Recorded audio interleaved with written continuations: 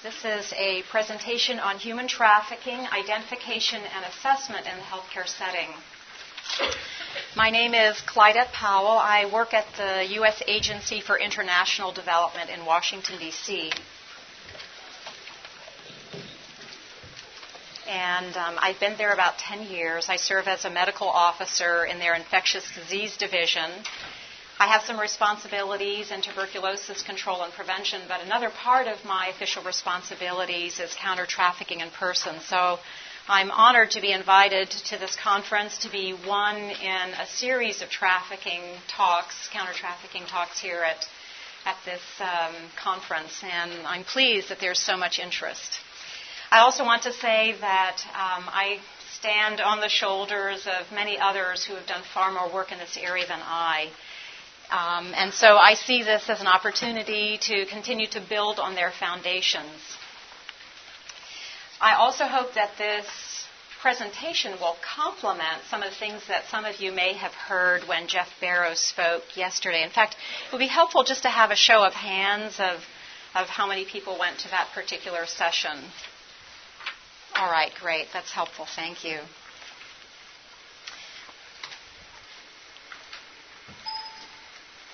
What we're going to do within the space of this 40 minutes is to cover a lot of ground.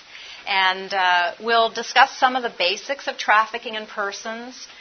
We'll focus on some of the clues that may tip you off to somebody who might be a trafficking victim, and some of the steps that you might take in that process. But ultimately, what this is all about is to take you from an awareness to some action, and that's really my goal. And we'll close with some resources for where you can go further. Just briefly, who are the victims of this force, fraud, and coercion who are forced to perform sex for somebody else's profit, or who are forced to labor for somebody else's profit?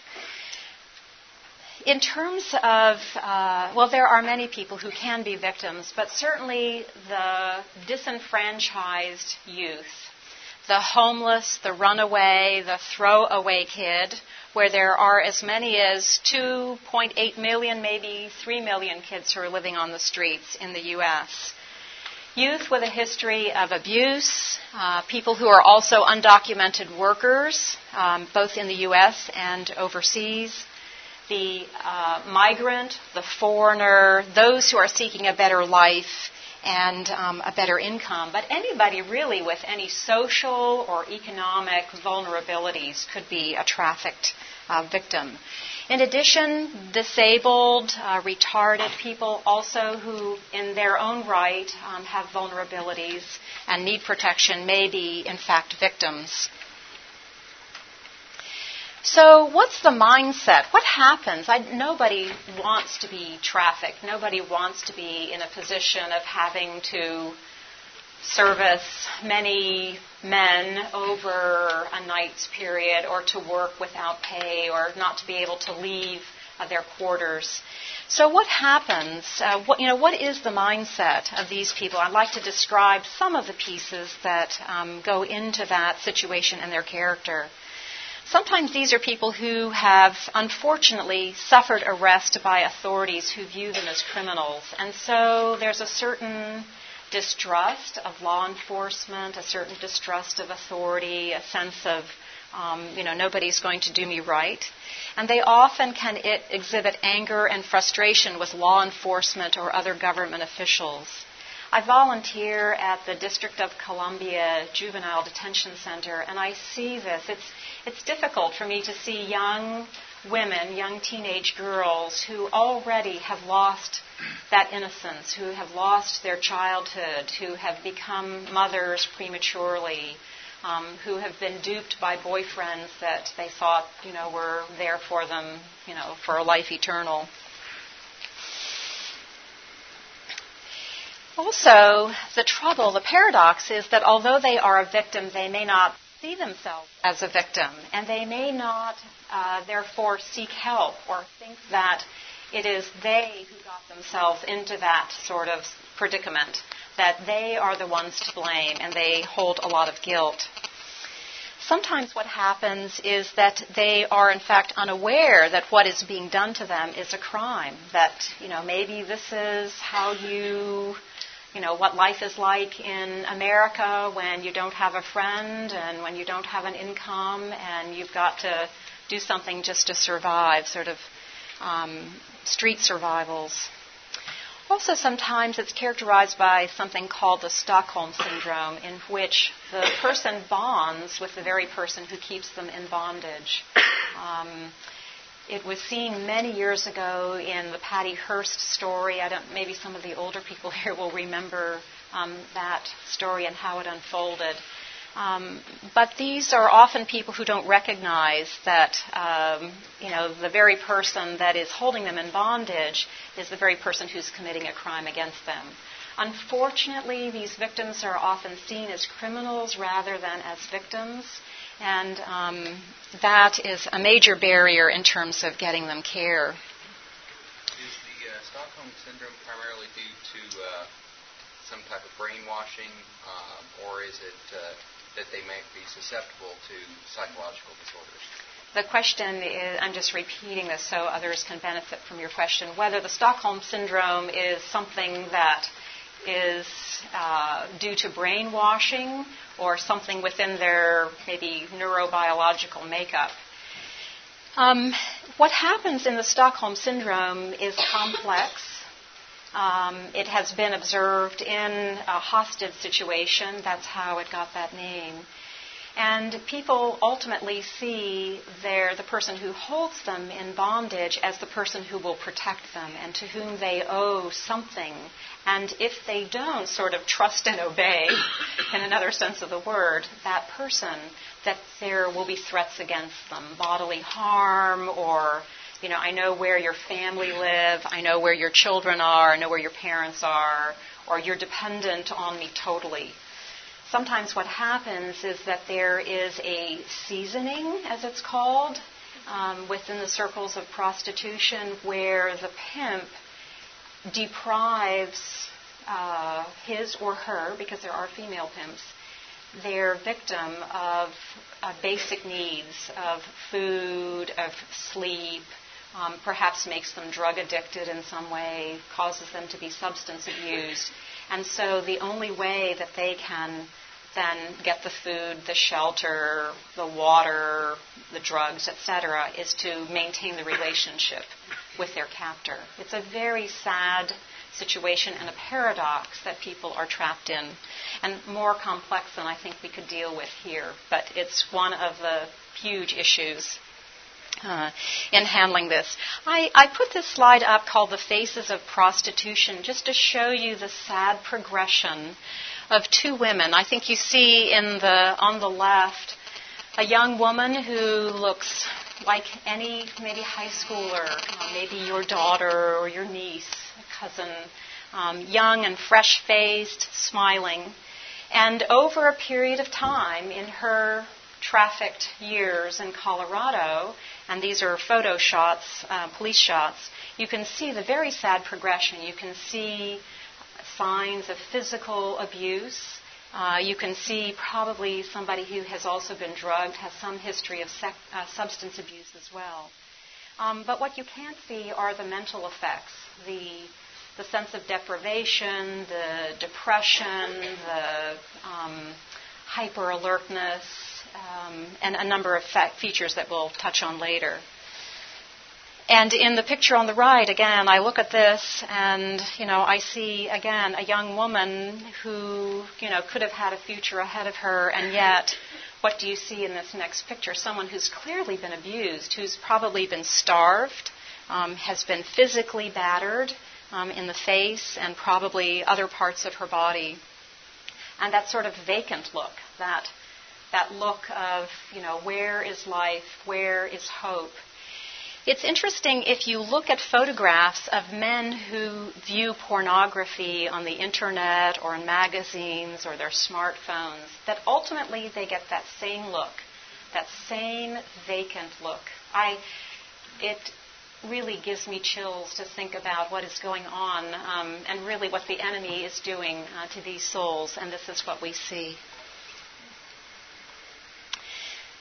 Now, there are a number of health issues associated with victims of human trafficking, and I will strongly encourage you to attend the following session with Dr. Gloria Halverson, who will talk a lot about, in detail, and I think sometimes difficult to see, the health aspects of human trafficking, and also Dr. Catherine Welch will talk about some of the international aspects. So I would encourage you, if you're interested in this, to go to both their sessions. But anyway, what happens is that the health consequences of human trafficking are because someone has been forced to live and to work in inhuman conditions. Places that are dangerous, places that are dirty, places that may have no bathroom, and places without access to health care. And sometimes their access to health care is actually regulated by the trafficker himself or herself. So maybe they'll come to a health facility, but the trafficker, the pimp, and the health care provider have a relationship going. It's when I first read of this, I was devastated because I think of my profession as being, so pure and noble in helping those in need, and yet this sometimes is a business arrangement so that the pimp or trafficker can keep their victim healthy, or to make sure that they don't have X, Y, and Z, or that they are treated for that. And what that does is that it keeps them from being in the formal health system. So there are no records, there's just simply a payment involved. And technically, that healthcare professional is also a trafficker. You don't have to be directly arranging the labor or sex trafficking to be considered a trafficker. In fact, you can be considered a trafficker if you are providing the lodging, or the transport, or providing the food, or the clothing, or the shelter, or the visas, or the bus and train tickets. So it's a wide circle that's involved in that kind of setup. And also there are a number of health issues. Again, Dr. Halverson and I think Dr. Welch will talk about this further, but obviously substance abuse, alcohol, drug issues, physical things such as injuries and burns. Sometimes to get people to behave, they will do things that are essentially like victims of torture. Head, traumatic brain injuries, and dental trauma for the dentists out there. This is something that potentially you might be seeing. Obviously, communicable diseases where there isn't access to water or sanitation or ways of maintaining personal hygiene. Reproductive health issues, particularly in those who are sex trafficked. Sleep disorders, because for obvious reasons that the work is done at night. And malnutrition. I would also like to say that it's not just the person who has been trafficked that is the victim, but it's also the members of that person's family, in the sense that children of women who have been forced into trafficking, labor trafficking, or sex trafficking also are at a disadvantage. These kids are hiding under the bed when their mother is doing her work. They are the kids who are not going to school, not getting the immunizations, not getting the primary health care that they need. So, if you're seeing a young woman who is also a mother, you should ask at some point about her children.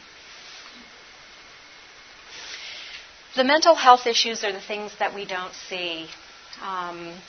The abuse, substance abuse issues, but the psychological trauma, the daily mental abuse, the torture, the depression, the stress, the insomnia, the phobias, the panic attacks.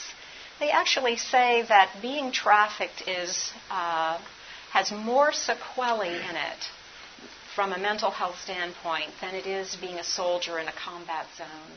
And in a way, you can see where this is a combat zone. This is, the enemy taking over a soul. So how do we understand the impact just of sexual trauma? Someone has said that sexual trauma is unique from all other forms of trauma because it's a violation of the most intimate and personal aspects of the self. One's own body becomes the setting in which the atrocities are perpetrated. And unlike drug trafficking, where there's an exchange of money for drugs, this is kind of the gift that keeps on giving. Where the trafficker, the pimp, doesn't lose the commodity, so to speak, that girl is always in his stable. And it's her own body, her own temple, that's being violated multiple times throughout a 24-hour period. Now, I think the question for us is, how do I know that this person that I'm seeing in the community clinic where I'm working, the free clinic, free health center, the emergency department, the mobile clinic within a community, etc. How do I know that this person might be a trafficked victim? So let's look at some of these clues. What we see is that, these should be tip-offs. They're not in themselves identifiers, but like everything, as a healthcare professional, you need to have your antennae up. You need to look for red flags. It's not just getting the H&P, but it's also looking at the circumstances. Does she have hotel room keys? Is there somehow a history of not getting into school or, not doing well academically? Is there a false ID? Is there something that's a mismatch? When, let's say, the receptionist at your healthcare facility notices that, maybe this ID card looks like it's been tampered with in some way, or the birth date and what looks like the age don't quite match. They often lie about their ages, sometimes to law enforcement who may be looking to see whether they're actually a minor or not. And in trafficking definitions, a minor doesn't have to be forced or coerced, or there doesn't have to be any issue of deception. Just if they're in that situation, that's considered trafficking. Also, a teen who is dating somebody who's much older, somebody who's kind of controlling, who gives all the answers for her, who fills out all the paperwork, that could be suspect. Or, somebody who somehow seems to have a lot of cash or jewelry or new clothes, which might not be what you would expect for someone of that age. In fact, often what happens is that a young girl comes from a dysfunctional family. She feels disenfranchised. She runs away. And within 48 hours, in fact, that's how quick the jackal finds its prey. And somebody older comes alongside her and says, hey, I see, you're not kind of like not getting along with your folks, and, I can take care of you. And for the first several months, this is like the sweetest boyfriend anybody would ever want. And life seems so golden. Gosh, he takes me to McDonald's, he buys me jewelry, he's got a really nice car, he's got an apartment with leather furniture in it, all these kinds of things. And then one day, her boyfriend says to her, hey girl, I need a favor from you. And he asks for her, or maybe tells her, that he wants her to have sex with his guys, that, he's got to be part of this. And she resists. And then he says, I'm taking things away, and you're going to do this. If you really love me, you'll do this. And anyway, it's a seasoning process that I think is a very sad thing, and she ultimately is trapped. The other thing, maybe talking with parents or caretakers, is that, their daughter, although it could be a son, their child disappears for blocks of time, doesn't communicate with them. They've got a cell phone that somehow the family didn't support. How come their daughter has a cell phone or a pager? And there's just something mysterious and enigmatic about their daughter who's not really communicating with them. And then that daughter is afraid to make eye contact with the parents or caretakers, or perhaps you in that healthcare setting. So you need to ask yourself some question here. For example, in your healthcare setting, is that patient accompanied by another person who seems controlling, who wants to answer all the questions, who insists on being in the facility at the time you're doing a history and physical, who fills out the paperwork and who seems to know all the answers or explains things away.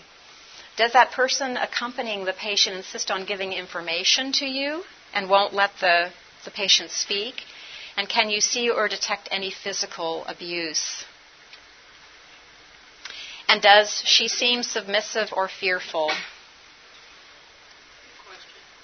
Yes. The person who, is the controlling person, or whatever you want to call it, do they sometimes present themselves as very charming in that environment, or are they themselves kind of just the controlling? Yeah, the question, just to repeat for the recording, is, does this person who seems controlling is this person very charming and trying to be accommodating? I would say in general that's the case. They want to get in and get out as quickly as they can. They don't want to raise flags. They may explain away that, and of course, if this person is not able to speak well, perhaps they speak another language, they don't speak English, that may be their explanation. But the Stockholm Syndrome also sets up things, and he may threaten her and say, I do not want you to say a single word. I'm going to take care of this, I'm going to take care of you, I'm your sugar daddy, just let me do all the talking. And maybe a threat that if she says anything or does anything wrong or insists on having private time with that healthcare professional, that there will be consequences to pay. So, it's part of the charm, but that alarms is how I would characterize that. Also, I'll just mention that often what happens is that when this person comes to a healthcare facility, and there may be some fee to pay for service, even on a sliding scale, this often just is put into her further indebtedness. So, maybe she gets the health care that she needs, but she'll have to service another client that night. About children? Yes.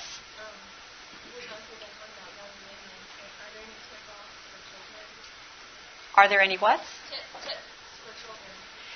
Tips about children who have been trafficked? Yeah, in fact, there are a lot of children who have been trafficked. And again, I think I will defer to the next session and the other speakers about this who have had some firsthand experience with that. The girls that I see at the detention center in the district, they are children. They're children having children sometimes. And there are a number of aspects of I'm seeing them at the detention center where they've already been picked up by the police for soliciting, or maybe they've noticed that this kid is a runaway. And so I'm seeing it at a later stage. But in other country settings, actually all around they say that the average age of entry into prostitution is 13, and that the average time on the street before a runaway is picked up is about 48 hours. So the problem is we don't know all the facts and figures about children who have been trafficked in the U.S. Dr. Jeff Barrows would probably have his finger on that pulse much better than I. But it's hard to get the numbers of people who have actually been trafficked. It's tip of the iceberg. But as I mentioned earlier, children who seem to be neglected, who have been abused in some way. For example, I'm a child neurologist, and we saw a 3-year-old who was having what was like pseudo-seizures with pelvic thrusting. And this really raised the question of whether there had been sexual abuse in this kid. So, there are many features. I think, again, being aware of this as an explanation or a possibility is one way to look at it. There could be other reasons why a child has not had good care, why they're behind on immunizations, why they're not growing, why there's growth failure, etc. It's important just to include that in one's differential for these kids. But the kids of women who have been trafficked are another category. And often what the pimp will do is ultimately try to keep that woman in his stable as long as he can, ultimately to groom her children, as the virgins that come with a high price, etc. Other questions to ask, we're talking about asking yourself, asking the tip suspect, just basic things like, where do you eat and sleep? Do you have to ask permission to go to the bathroom? Are there locks on your doors? Has anybody in your family been threatened? Are you known by other names? Is anybody hurting you? Do you feel unsafe? Also, just sometimes physical exam, looking for tattoos and branding, because sometimes pimps will brand the girls in their stable so that they don't want any other pimp kind of taking their business, and so that's a way of marking them.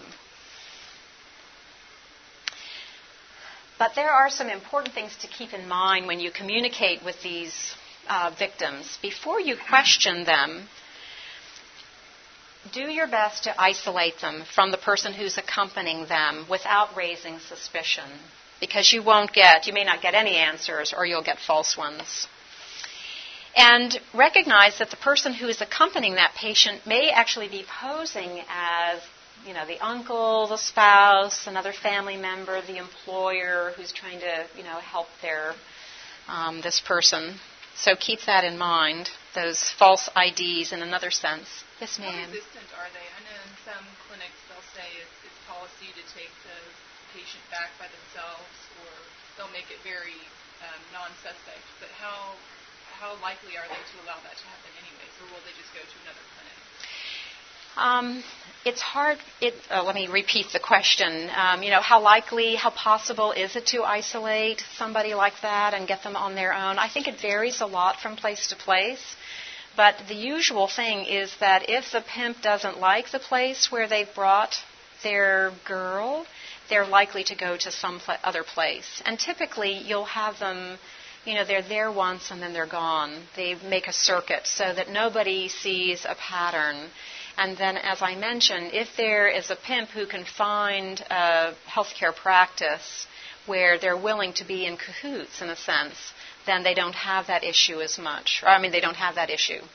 So it's, I think it varies. It's helpful if your whole team is trained, not just, the person who's giving care behind the curtain, but the receptionist who can make some observations, who can make maybe some suggestions, where the suspicions are not raised as they would be. Or somebody, let's say, if they need to get a blood test, maybe, your lab technician who might be able to, briefly get some information. So it takes a team effort. With the controlling and posing as a relative, Mm-hmm. How do you look at, for instance, like in the Arabic culture where the father is the head of the household, he does answer all the questions, or maybe even an uncle or older brother? How do you distinguish between the cultural norm there and something like this? Yeah, the question is, in an Arabic culture where an older male is required really to accompany a young person, either, quote, his wife or his daughter, etc., how would you know? I actually can't answer that. There may be, again, maybe my colleagues could answer that. Culturally, while they answer questions, they will step out for the exam. That's a very private woman's thing. Just for the sake of the recording, Dr. Halverson has said that culturally it is appropriate for them to step out and to allow the privacy of the woman. In some cultures I've worked in, I haven't seen that, where actually privacy of the patient was not part of the code of practice. I don't have enough experience in that particular setting to know how that's best handled. So when there is so much mistrust everywhere, you would expect that somebody, who's being asked to step out may question even why they can't be there and what you're going to do. It might be helpful, just as if you were to do a pelvic exam, not to be the only one in that room, and to assure the person who's accompanying them that you won't be the only one, that somebody else will be there. I think it's hard to finesse all of these pieces, and, like you, I'm on the learning curve as well in terms of how we handle these things. Yes, ma'am, you had a question back there. Back on the slides where you showed the two young ladies, the one blonde and the one dark hair. Yes. And the progression. Do you know the amount of time from the first picture to the final one, just out of curiosity? How long did it take for them to progress? like that? Yeah, I think one of those pictures, the progression was over several years, under 10 years. I don't recall for the other one how long that took. But I would imagine that this is something could be within a year. It's possible for someone to get that battered. But in this instance, I think the one on the right from Pinellas County, it was over a number of years. Yeah.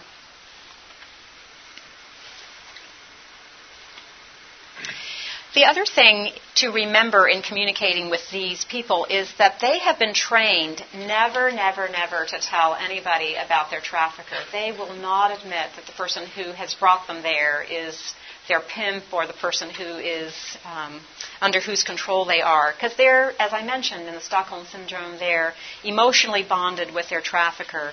And although these people may show up only once, if you can somehow develop a relationship of trust, if you can keep, in a sense, going back to that community, there may be an opportunity at some point where these girls will tell you about their trafficker or their boyfriend. For us at the detention center, there are girls who unfortunately cycle back into the detention center, and they may have been there initially because they were picked up for some other thing, and then over time we recognize that actually their boyfriend has been earning money off her. Also, in any situation, but particularly in these relationships where you start out with somebody really distrusting you and fragile, you have to just take your time. This is not the, 10-minute primary health care visit and then out the door. And I think if you have a whole team in your health facility that is on board about, what to do if somebody might be a trafficking suspect, then people will recognize that you need the time, that somebody else has got to see your patients, or you have to have some other way of redirecting patient flow. You have to explain your purpose clearly and step by step. These women are traumatized. They don't believe what people have done. They don't know what the next step is. They're quite fearful. You should explain who has access to the information that she provides, explaining patient confidentiality, explaining how records are kept, etc. You may need to repeat things and explain them in different ways. She may not understand. She may be nervous, skittish, maybe not hear it on the first go, or worried that something is going to happen.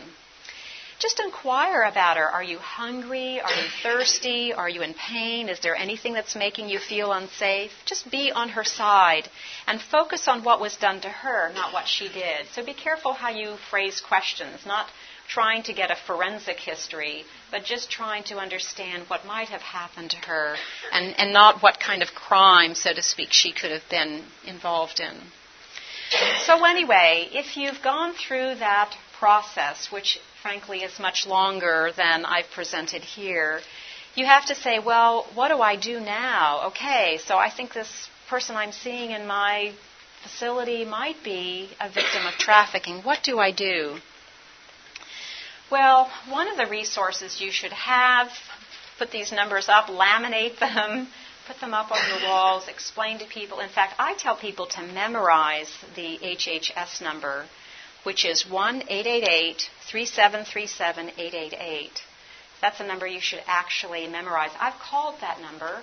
In fact, I called it just about 2 weeks ago for somebody that I thought had been trafficked or was being trafficked. And this National Human Trafficking Resource Center hotline was wonderful. They stayed on the phone with me for almost an hour, patiently taking information, trying to ask me questions that might help with the further assessment. They gave me the county sheriff's number and the police department number, and encouraged me to call because they weren't based in the location that I was calling for. And I called late at night. And the next morning, early Sunday morning, my phone rings, and I'm thinking, gosh, who's calling me at this time? And it was the person on the hotline that I had spoken with the night before. And she said, I'm going off shift, but, what happened? Were you able to reach the police department? Did you talk with somebody in the county sheriff's office? And I explained to her the information I got, and she said, we won't lose track of this. When you get the name of a deputy and a case number, a case ID, please call us back and let us know. I really appreciated that follow-up, and I appreciated her patience and her expertise. And in fact, after speaking with her, I thought I'd like to volunteer for the hotline because I think it would be, one more way in which to make a difference. All right, pop quiz. What's that number I told you to memorize? Wow. Excellent. You got that right. 1-888-3737-888. Thanks. Pardon? Health and Human Services. This is a government service. And I'll just mention to you, Health and Human Services, one of our U.S. federal agencies, has given a grant to Polaris to run the National Human Trafficking Resource Center, and they take care of the hotline services. In fact, they gave a presentation to the State Department, to the Ambassador DeBaca, just about 3 weeks ago, and the number of calls that they get in is phenomenal. It was like 15,000 calls over the last month or so. So they're really busy and growing. On the one hand, I'm glad that they have the capacity to handle that. On the other hand, I'm really troubled that, that could be the number of suspects that they are dealing with. The number on the top is the Department of Justice. I've not called that number, but that would be another number you could try. And they also have... for hearing impaired, they also have the facility, the capacity to take that. Yes, sir, you had a question. How do you know that the people that they're going to call are not in cahoots with the traffickers? How do I know that the people, that the hotline people? Right, in other words, you say that the local sheriff or the local police, sometimes they're bought off, and so you kind of want someone from the outside. Yeah, the question is, how do we know that when we call the police department and law enforcement and the sheriff's office that these people aren't in cahoots? That's a legitimate question because there are places where there's a payoff for law enforcement, to be in the deal, which actually makes them traffickers as well. And, I don't know how to answer that question. I think it's important to keep that in mind if something is not getting addressed or there are red flags, or how to triangulate that information with, another person or agency.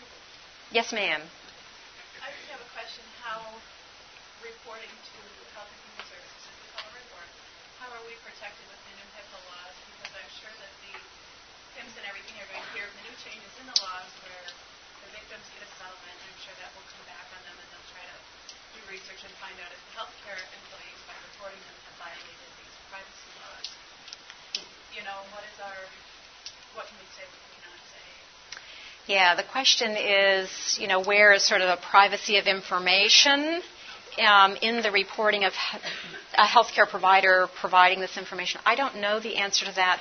Actually, that might be a good question to ask the hotline people or the National Human Trafficking Resource Center because they're handling that. I actually don't know how they handle their database and what they do with their information. I would encourage you to contact Polaris and ask them that. But that's a good question for me to ask them, too. So the next time that question comes up, I can perhaps answer that. Yeah. He's saying here, if they're minors, there's mandatory reporting. It's just like the suspected child abuse and neglect that we, as pediatricians, are required to report. Suspected.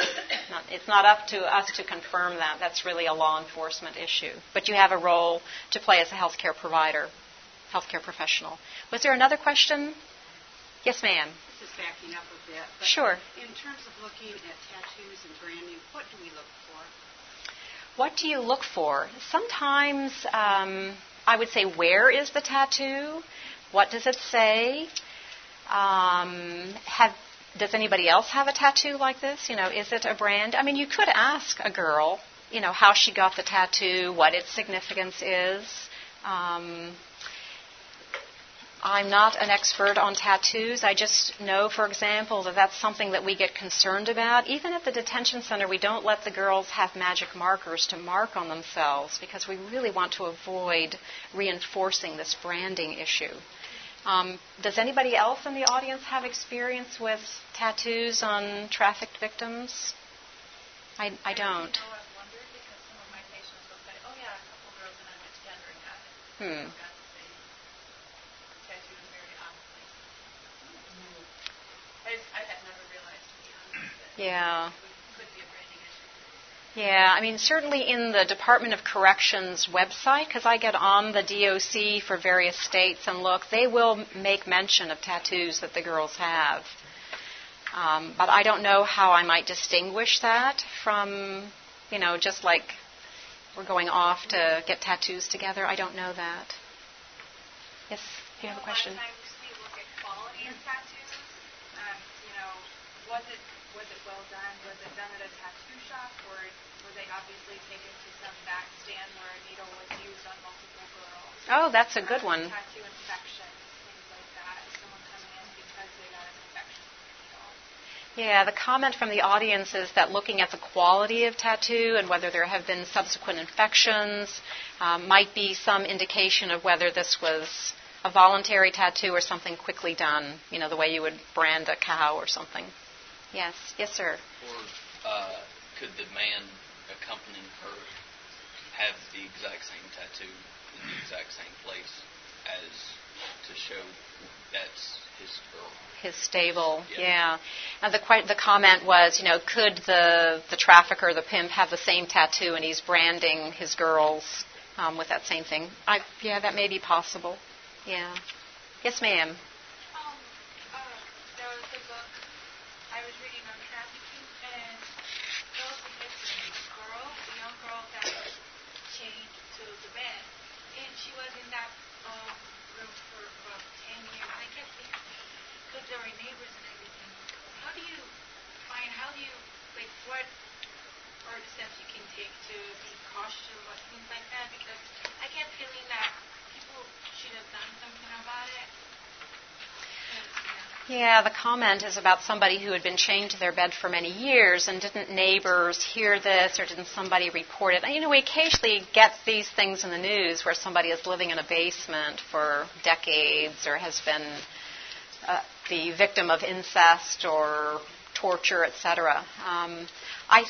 Oftentimes people talk about human trafficking as hidden in plain sight.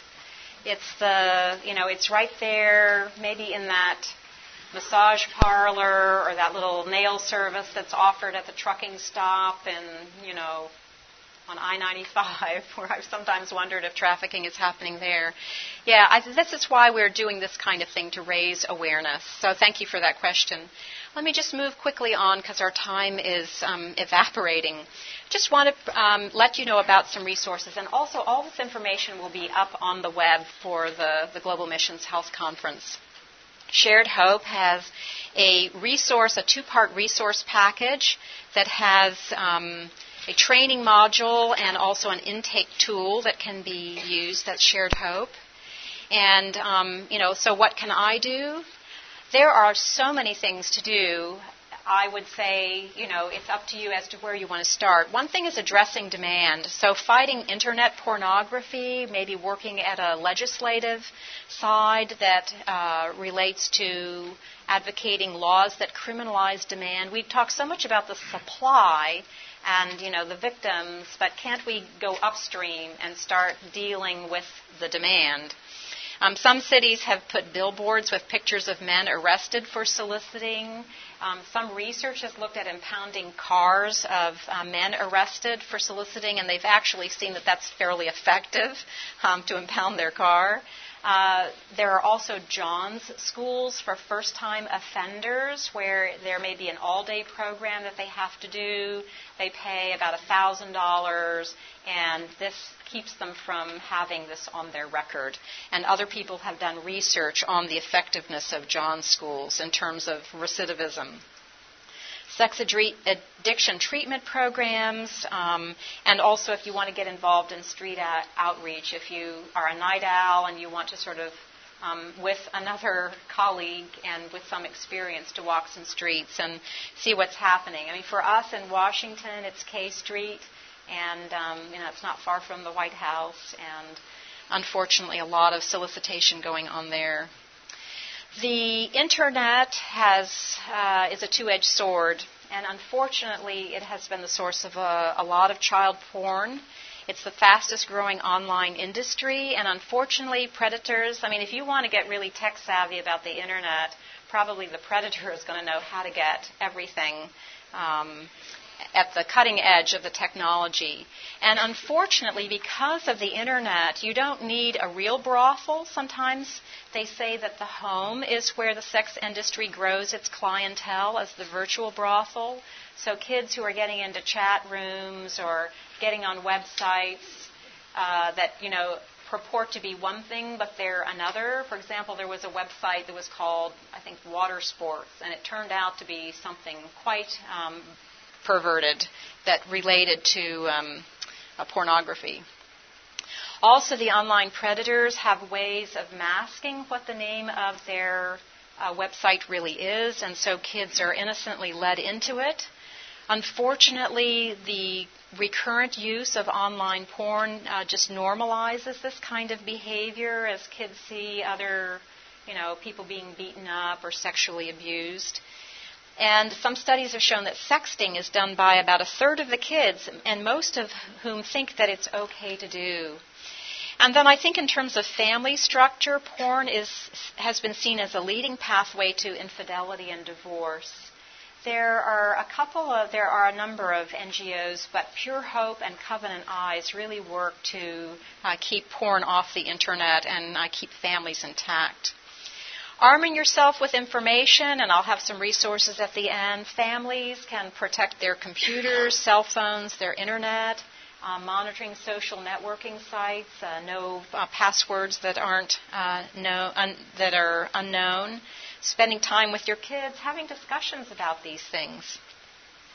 There are a number of survivor programs that I've listed here: Outreach, Jail and Street, Report and Rescue by HHS, shelter work. If you want to know more about shelter and aftercare, please talk with Dr. Jeff Barrows. And look to train your clinic staff on HIV, AIDS, and trafficking. A final word. We live in a broken world, and we're entering the stronghold of the enemy. So, we've talked so much about taking care of the victim. Don't forget to take care of yourself. Know yourself. Do an H&P on yourself, in a sense. Get a family history. Is there something within your own family or your own upbringing that maybe is a question, and you need to settle that before you can do your outreach to others? Know where your mental health and emotional health challenges lie. Know something about how you set your boundaries or you don't. Never go at this alone.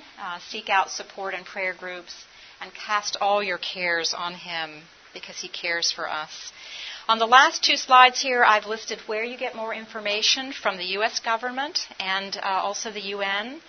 And the Health and Human Services Administration for Children and Family have a trafficking site.